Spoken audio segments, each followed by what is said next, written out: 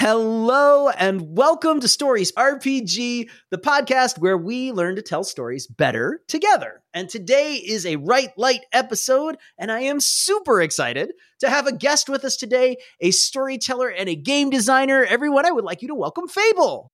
Hi. Glad to be here. Yay! Well, welcome, and I'm so excited to talk to you about Fable Doom and about your experience as a storyteller and some of your tips and tricks for all the storytellers out there who would like to get more into it. Oh, well, I hope I can be helpful.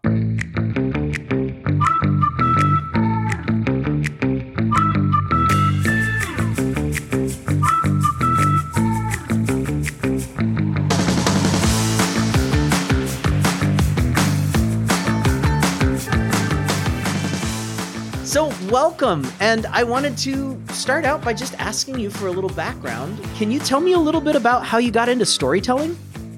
Yeah, so I think, like a lot of storytellers, I was an avid reader as a kid.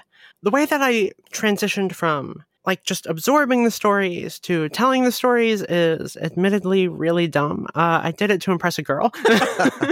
You know what? There's no dumb reason. Hearing about. No dumb reason.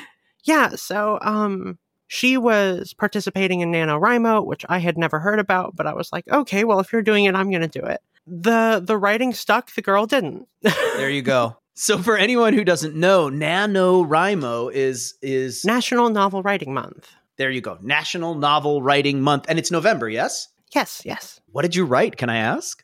Oh, gosh, what did I write? Is this one of those, like, I'm so embarrassed of the story that I wrote long ago? You shouldn't be. You should always be proud, but... It was a weird number where time was stopping in a local town, and someone was trying to, parse why and how and fix that. Messing with time in a story is always so interesting, and, it requires so much thought. I always feel like I have trouble. When I mess with time, I always mess it up.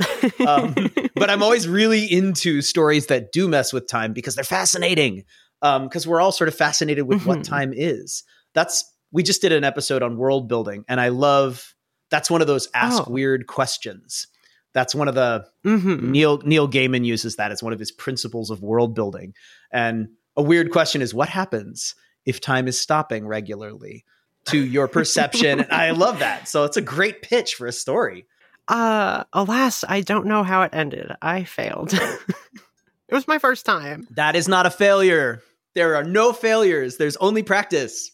We're big into write for fun here. Well, so then can you tell me a little bit more about what makes stories stick for you, or stories that you felt like you fell in love with or are really proud of that you've told? Oh, geez. Yeah, absolutely. So obviously, avid reader as a kid. So what I look for is feeling immersed, like fully believing the story. I want it to be charming. I want to completely fall head over heels for the characters, for the world that it's all in. And I want to believe it, you know? There's this weird line of complex and specific, but very simple goals that are straightforward. Like, let's see, a couple months back, I read this lovely novel called 1,000 Steps Into Night. It was by Tracy Chi. Is this kid friendly or not? Just to let our readers know, our audience. I would say probably young adult, if I remember right. Gotcha. So this is a check it out yourself before you hand it to the kid. It had this weird mythological, historical sort of vibe. But I immediately fell in love with it because I want to say it was like on the first or second page, the author starts to introduce these footnotes as if the place that all of this is taking place in is real, with a history and people and everything that like the real world has that, you know, normal people don't actually always know. Side note, world building tip. Not everyone knows history. Not everyone knows history. Most people actually don't. Make people get it wrong all the time. You're in charge of how reliable people are anyway. That's great. Yeah, no, absolutely. The author is always in charge, which allows you to play with things.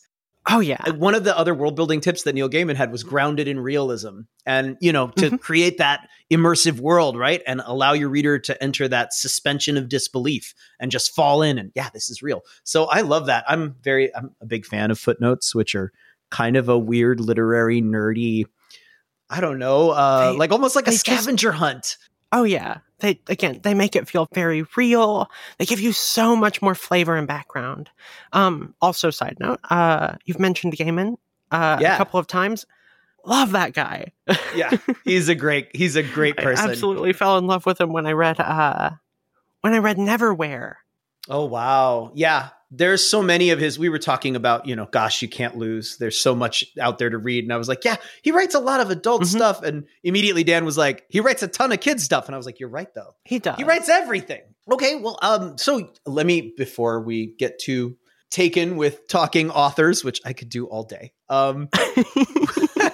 What can I ask you a little bit about Fable Doom and what got you interested in making Fable Doom and what it is and why you made it? Yeah, absolutely. So originally I just started working on this for my home group. Wait, you say home group. You play role-playing games, I take it? You are a story gamer? Yeah. I want to make sure everyone knows that this is not just it's not just us on this show playing this. This is a huge thing. There's lots of people out there. Oh, yeah. I was introduced to TTRPGs as a freshman in college. Yeah, it was first edition Pathfinder was my first one, which, if anyone's played, Pathfinder tends to be a particularly crunchy or very rules-heavy sort of game. You can do a lot of things, but it also takes a lot of work. Some people love finagling the rules and doing all the math. Other people have a harder time with that. I am one of those people. And so as me and my home group kept on playing this game over the years, it got harder and harder for us to continue developing the characters and the world in the way that we wanted to, without it being, really, really, really difficult. So we decided to start working on our own thing, after searching around for a few different rules light options, not really finding what we wanted. We just figured, okay, well, we can take, some of the things that we like and then develop it and go from there. And I love that. The game came about.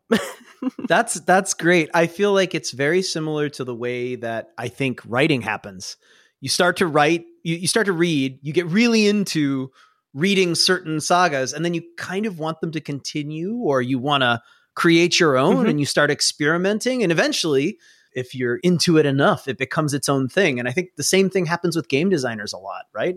Yeah. A lot of times what I find is it's a way to expand something that you are just already fully in love with, and that you want to kind of give a place to flourish.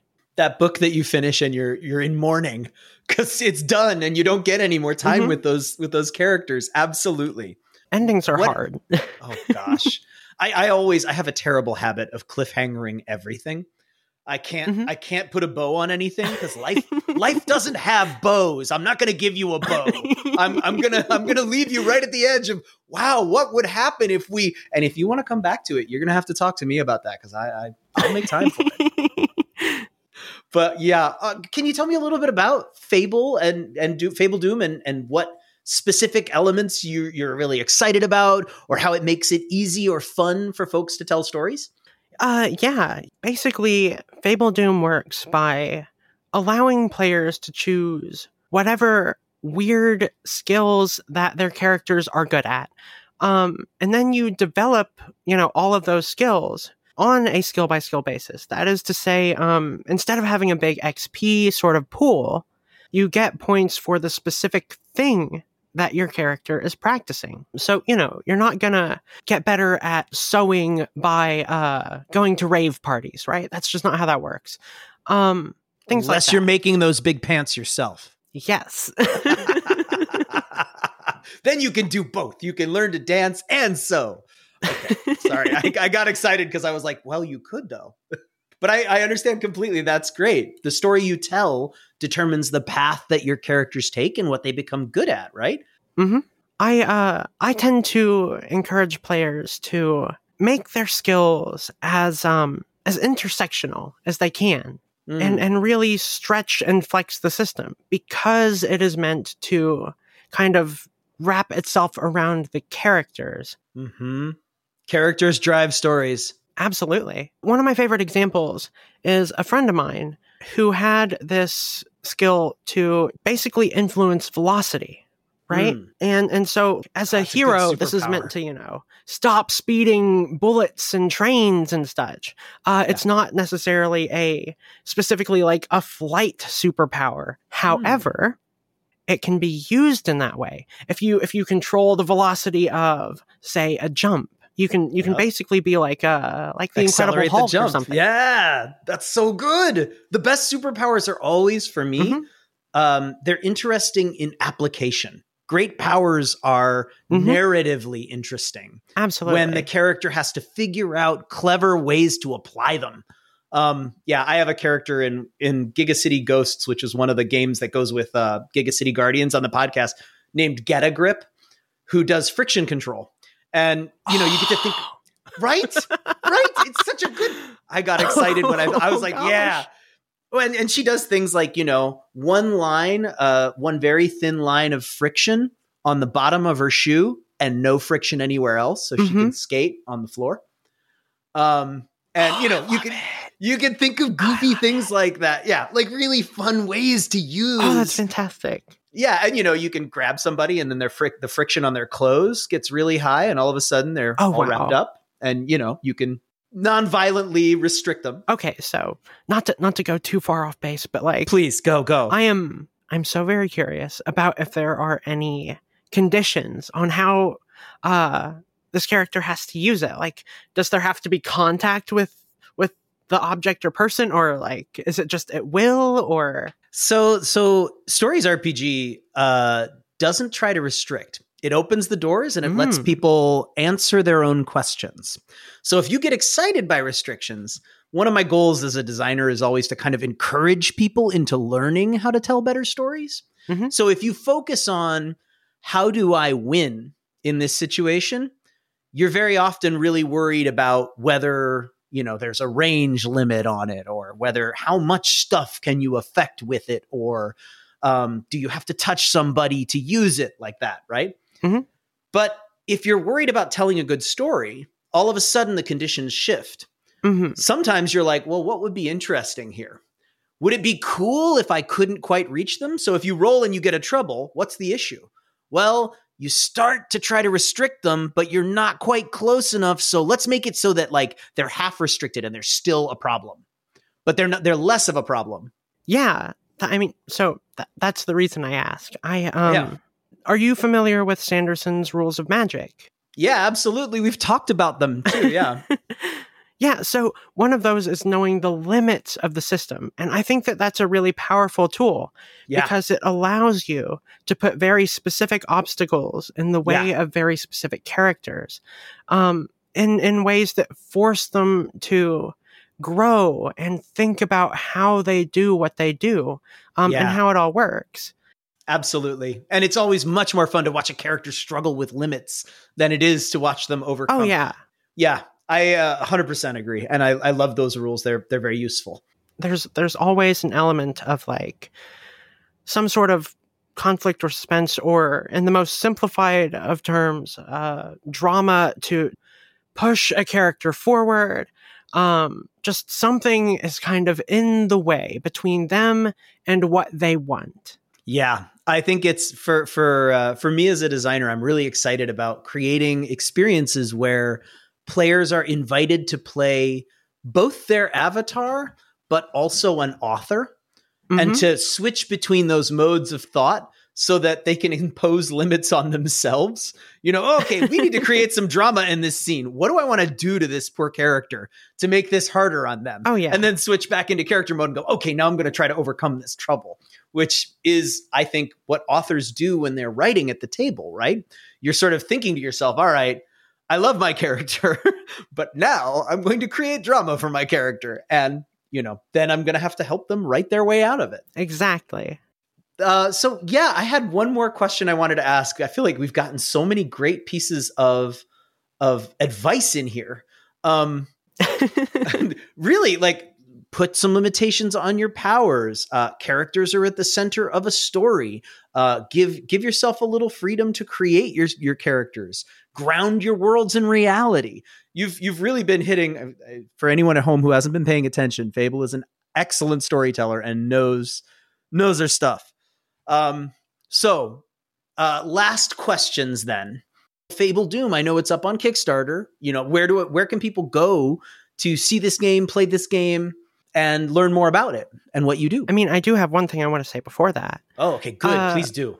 If I may tattle on myself a little bit. Do it. Fable Doom, it is labeled a core rulebook. And in truth, the first part of it is the core rulebook. And I would actually say that the vast majority of this book is actually just on how to tell a good story, both as a player and as a GM. I wanted to include that because a lot of people don't necessarily have those tools when they're coming into a game. And sometimes that can lead to difficulty or things getting stale or whatever. Or even, you know, in a lot of cases, things can get toxic.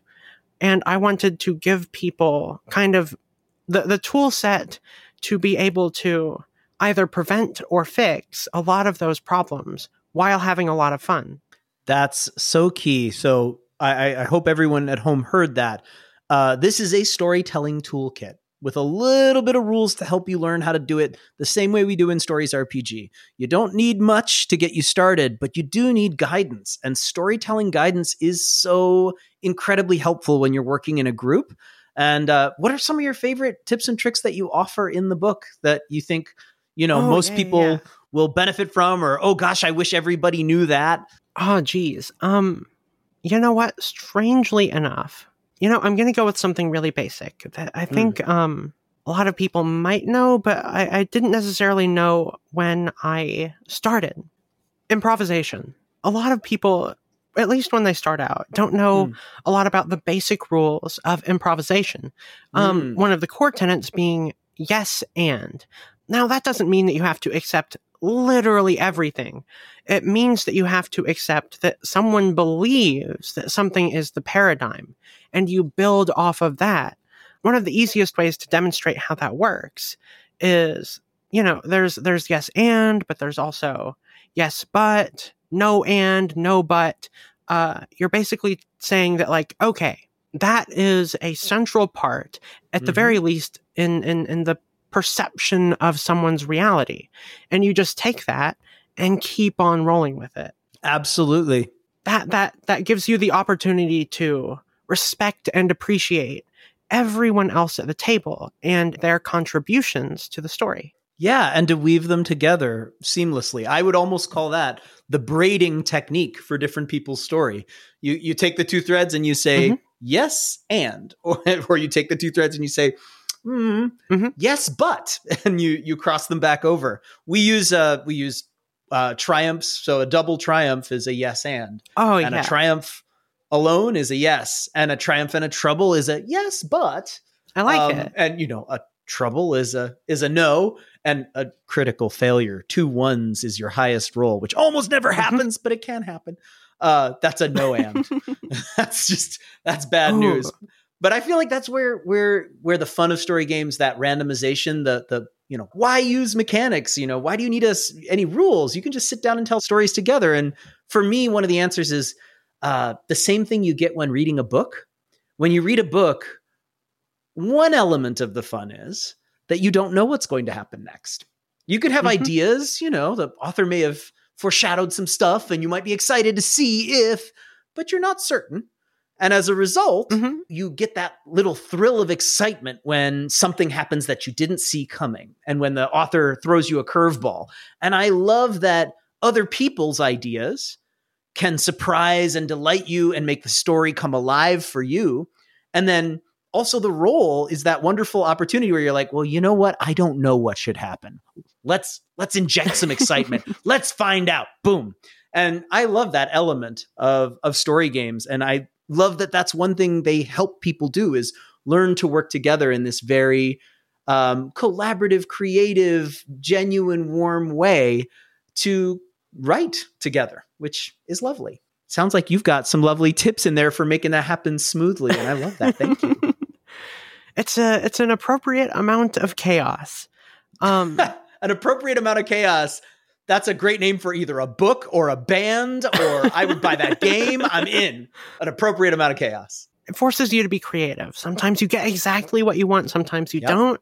I don't tend to, at least in stories, I don't tend to view things as absolutely catastrophic or failures. I see this as okay, I'm going to have to figure out a way out of this somehow. Drama is good.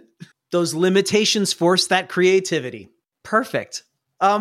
Well, thank you so much. This has been really fun, and I feel like I could talk with you all day. I wonder if you let us all know where to find you on the great wild wide interwebs out there. Yeah. So let's see. On most social media stuff, you can find me at Fable_Raw. That's Fable_RA. You can also find out more about Fable Doom on fabledoom.com, and it's available in a lot of different places. You can get it from Tattered Bear, who are the lovely folks who actually put us together behind the scenes. Hi, Tattered Bear. Hi, Tattered Bear. They helped make this happen. So like you can check out Fable Doom over there too. Yeah, and we'll definitely put some links in the show notes. And as always, this is Stories RPG. You can find out more about us at storiesrpg.com or at patreon.com/storiesrpg if you'd like to get all those free rewards and ad free and all that other good stuff. Well, Fable, thank you so much. And this has been an absolute pleasure. It's been lovely. Thank you for having me. Entirely my pleasure. All right. Bye, everyone. Bye. We always do the bye. We're terribly lame that way. We never came up with a proper sign off and just ended up doing bye every time. I mean, I think it's wholesome, and I think it's very inclusive. We try for that. Just feels normal. Both of those things. All right, I am going to end this recording. Let me see if I do the click. Does it stop? When does it stop? Stop.